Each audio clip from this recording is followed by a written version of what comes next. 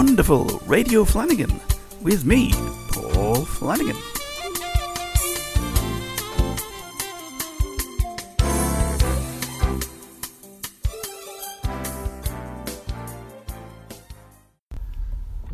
Oh, right, okay, here we go. So, anybody want to go on a road trip? Yay, what a good idea. How about, I don't know, just getting home on an evening, that kind of a road trip?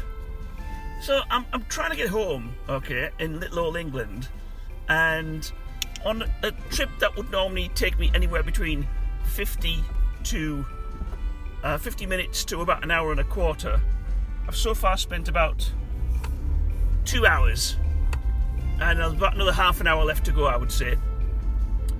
So this is going to involve a little bit of Google Mappery here, because it's difficult to me to convey just exactly. Oops, what's he doing there? Just exactly what the issue is here, without you understanding where I am. Oh, fuck. Right, okay. So where I am, or where I was supposed to be going, is around the M25. The M25 is the orbital motorway around London. Big motorway built many, many years ago to alleviate the traffic problem, okay? So, unfortunately, when it gets all bunged up, it's not alleviating anything, and you're just completely stuffed. Because you can't go off onto the little side roads and things, because everybody else is doing it. So, have you got Google open? Yeah, you got Google Maps open? Okay, here we go. So I was going from a place called Berkhamsted, and Berkhamsted is in Hertfordshire. So I'll spell Berkhamsted for you, just in case you can't understand my accent, like. It's Berkhamsted.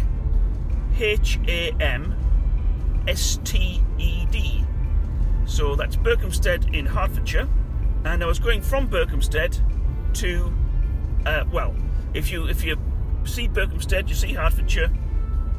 Okay, and I was going down a road called the A41 and joining the M25. Are you there? Yeah, are you there? Yeah, come on, keep up. So, from Berkhamsted down the A41 onto the M25.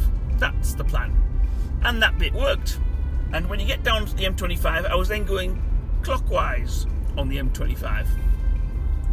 Isn't that a funny thing, clockwise? I always used to, when I first started hearing that. That description, they would talk about it in road traffic accidents. The clockwise carriageway is blocked, and I would think to myself, what does that mean? Then initially I started imagining, we used to have this clock at home on the mantelpiece, a mantel clock, hey, and it was 1950s one. It had a brown wooden case, and it was known as a 7-day clock, and we had it since I was a little child. And when I was a little child, I used to think, why is it called a 7-day clock? Is it going to break? What's going to happen after 7 days? And which 7 days was it anyway? Was it like any, particular time of the year, then after 7 days it would break? No. It was called a 7-day clock because you had to wind it up every 7 days. And it had a key with it as well that used to sit just under the clock. And it had a bong on it. I mean, it didn't have a bong on it. No, what I meant to say was, hey man, it had a bong on it. No, it had an enormous dong. No, it didn't have an enormous dong. What am I saying? That when it would chime like a bugger. I mean, you could hear it for miles. And it was really loud as well. When we first got it, it was, well, without doubt, frightening. You'd be sitting there watching children's ITV, children's television at about 5 o'clock, and then all of a sudden, bong, bong. It's like, mommy, help me. So, but you got used to it after a while. When we had guests come around, if we had, coming around on an evening or something like that, when it was like 6, 7, 8 o'clock, we used to stop the clock because it was so loud. Anyway, so meanwhile, back at the ranch. So clockwise. So I was going clockwise on the M25, and then I found out that there'd been a pothole. Now it wasn't just like a small pothole in the road that you might just potentially just drive over and not bother about. It was a humongous pothole. It still is a humongous. Still, sorry there, small expletive there as local car tried to do something in front of me. So this pothole opened up, it was big enough to swallow a car. So naturally they closed the road, and they closed 2 lanes on the motorway, and which meant on average there was going to be about an hour and a half to 2 hours tailback, and that was at 3 o'clock in the afternoon. So you can imagine, if it takes me about sort of 45 minutes to get round to that bit, then the tailback would have been for about another 3.5 hours. So I decided to go across country. Okay, so back to Google Maps. Right, so we are down the A41 from Berkhamsted onto the M25. Trace the M25 clockwise until you reach a green road going north, called the A1. Just look for it somewhere north and south of it. It's called the A1. Well, I went north on the A1, and there's a trick to this. This is called going through the H's. This is my going through the H's route home. So if you follow the road up the A1, it turns right at some point and goes across country on a road called the A414.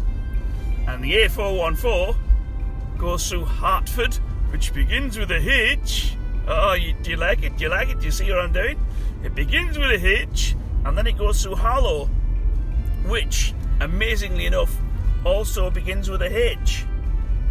So at 3 o'clock in the afternoon, when it was still light, because now it's nearly 6:30, and it's very, very dark indeed out here in little old England. So at 3 o'clock in the afternoon, it was still reasonably light, and the traffic was light as well. So I managed to get through Hertford, which is a quaint little town, and then get through Harlow. You don't really go through Harlow as such, you go through like trading estates. So if you follow the 414 through Harlow, you'll see it goes through trading estates. So I did a bit of that, and then came down, and it crosses over a motorway, if you're still tracing the map. So the 414 goes through Harlow, and then it goes over a motorway called the M11. And that's what I did. Now I thought that once I'd passed, look at that opportunity to drive there. So once I got over the M11 on the 414, it kind of goes to country lane type thing. So I figured to myself, this is good now, because this is usually the good bit. I should be able to drive along here reasonably okay, and make some time up. Not so. Basically what had happened was everybody in Hertford and Harlow also heard about the traffic and decided, we should leave at 3 o'clock. So there was me and lots of other people from Hertford and Harlow pegging it over the A414 across the M11 onto this country lane part of it. And that's when it took another sort of half an hour or something to go, God knows, a few country miles before I dropped down on the roundabout here. Now, I've done this before, and it's not the end of the world, except it is when you want to go to the toilet. Yeah, I know. It's funny. My wife said to me just before I set off from Berkhamsted, she said, I said to her, I've got some peanuts in the car to eat, and I've got a small bottle of water. And she said, well, have you got another bottle just in case you need to go? And I thought, good God, woman, what are you insinuating? Are you insinuating that I'll be urinating into a plastic bottle whilst I'm moving in a car? I said, no, I'll just do it out the window. Hey, yes, that's one way of getting your own back. Wah, wah, wah. But I didn't. I pulled into a garage. I made a quick pit stop, as it were. Well, it wasn't a pit, they actually had a toilet, so quickly used the toilet. That's toilet, not bathroom, because I wasn't having a bath, I was actually just having a whiz. Back in the car, and then back over onto the A414. And then that dropped down into a town called, where'd you go? You go along the 414, then you drop down a road whose name I can't remember. It goes to a place called Little Ongar, which is nice. It is nice, Little Ongar, except when you're trying to get through it to go home. It's one of those quaint English villages with like narrow high streets where, everything's become a charity shop or a small, quiche bakery or something like that. That's a bakery, that just sells quiche and nothing else. So I got through Little Ongar, and then it drops down into a town called Brentwood. And then there's a road. Anyway, blah-de-blah-de-blah, blah, blah, blah, blah, blah, blah, blah, Google Maps. So I'm on the other side of Brentwood now, and I'm heading home still in the dark. I've probably got about another 20 minutes or so of this. But I just wanted to share with you the pain and the anguish of what it's like when, you know, I quite often actually check the motorway traffic cameras. Did I say 20 minutes? Damn. Not with that queue of traffic. If this was a video, I could show you the queue of traffic in front of me. And it's not small. And there's several cars ahead of me. And some big lorries, like. And nobody's moving very quickly. Oh, God. Anyway, yes, so I thought I'd just share the pain and anguish of what it's like to be driving around the small back roads of Britain down in Essex when you're just trying to get home. You know, it'd be great if you could all it would be really wonderful if you could all be here in the car with me. Then you could see all this now.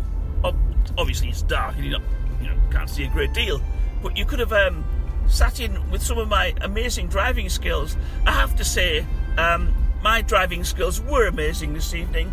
I used all the gears. Yeah, this is a stick shift. I can't drive automatics. I just can't. I tried it once. I've tried it twice actually. Once was in America. That's America. It was in Colorado, and we'd hired a car.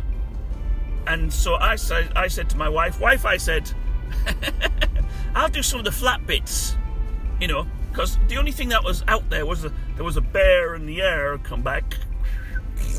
There was a police helicopter in the air, but that was it. And we were out in the middle of Colorado, out in the middle of nowhere. So I thought, I can do this. I can drive an automatic. So I got in the wrong side of the car, the left-hand side, and sat down, and the wheel was there. What amazing. So off we went, and after the first few miles, I'd stopped banging the left door beside me, looking for a gear stick that wasn't there. And then equally, when I thought, all right, don't be silly, it's in the middle, I stopped flapping my right hand, looking for a gear stick that wasn't there. But the worst bit was when we came up to a rest area, a garage, and we wanted to pull in. And I was bricking it because, I thought the car was going to stall. I kept saying to my wife, "No, this is not going to work.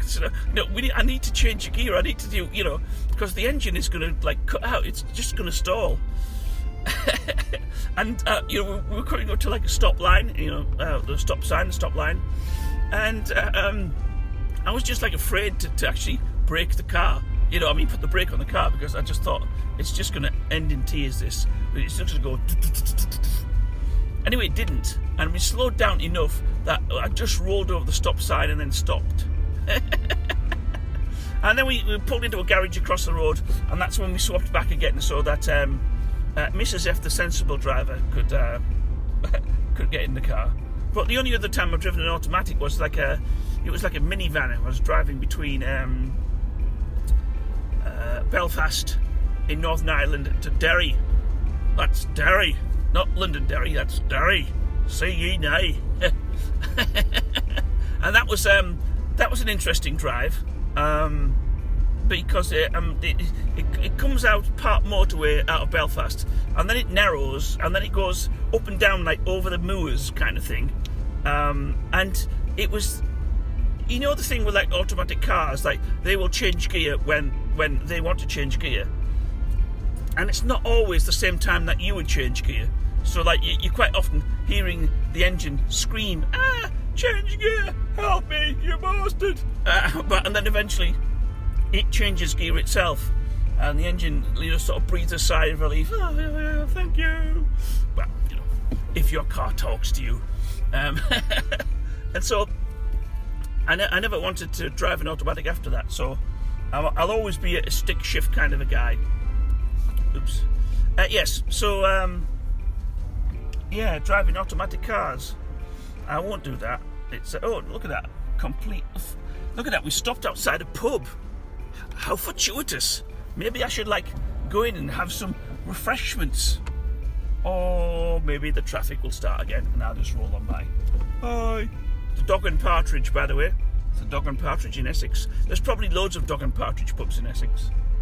Oh, look, now it's way after 6:30 and I'm still not home. So what day is it?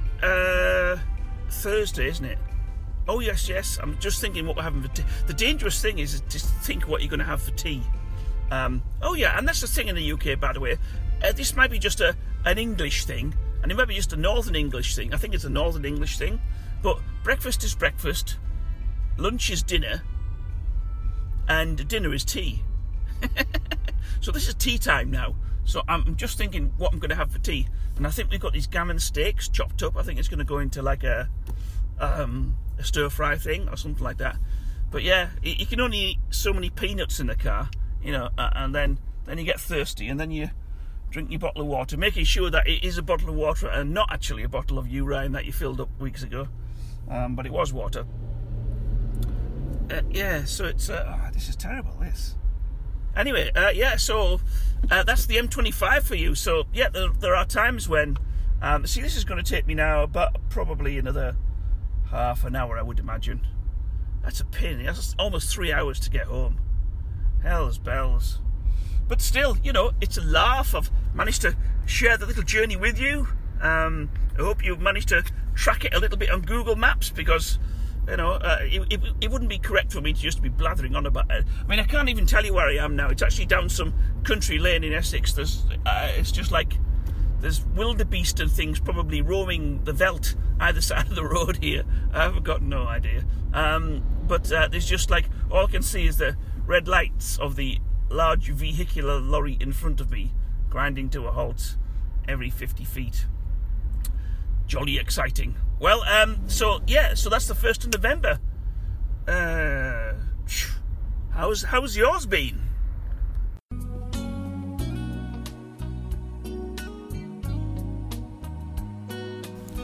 Well, that's the end of another show from wonderful Radio Flanagan and me, Paul Flanagan. I hope you've enjoyed it. I know I have.